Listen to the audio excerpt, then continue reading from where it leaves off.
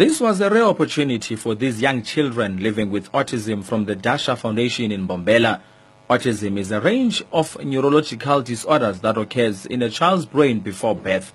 Now, Mpumalanga has over 13,000 children with autism and only 38% have access to education. Those who are privileged to be at school continue to face more challenges, including discrimination. There is also no funding from government as the medication to cure this disease is not found at rural public health care facilities. But what is it like to work with these children on a daily basis? Shirley Parsons is the principal at Dasha Foundation. Not always easy.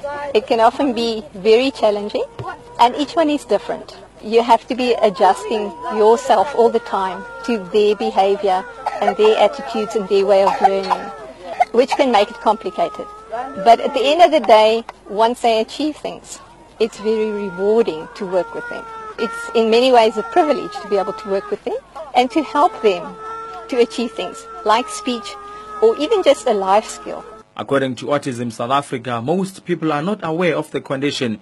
Skumbuzo Shongwe, a task team leader in Mpumalanga, says children with autism lack social interaction, which leads to language and speech being somewhat undeveloped.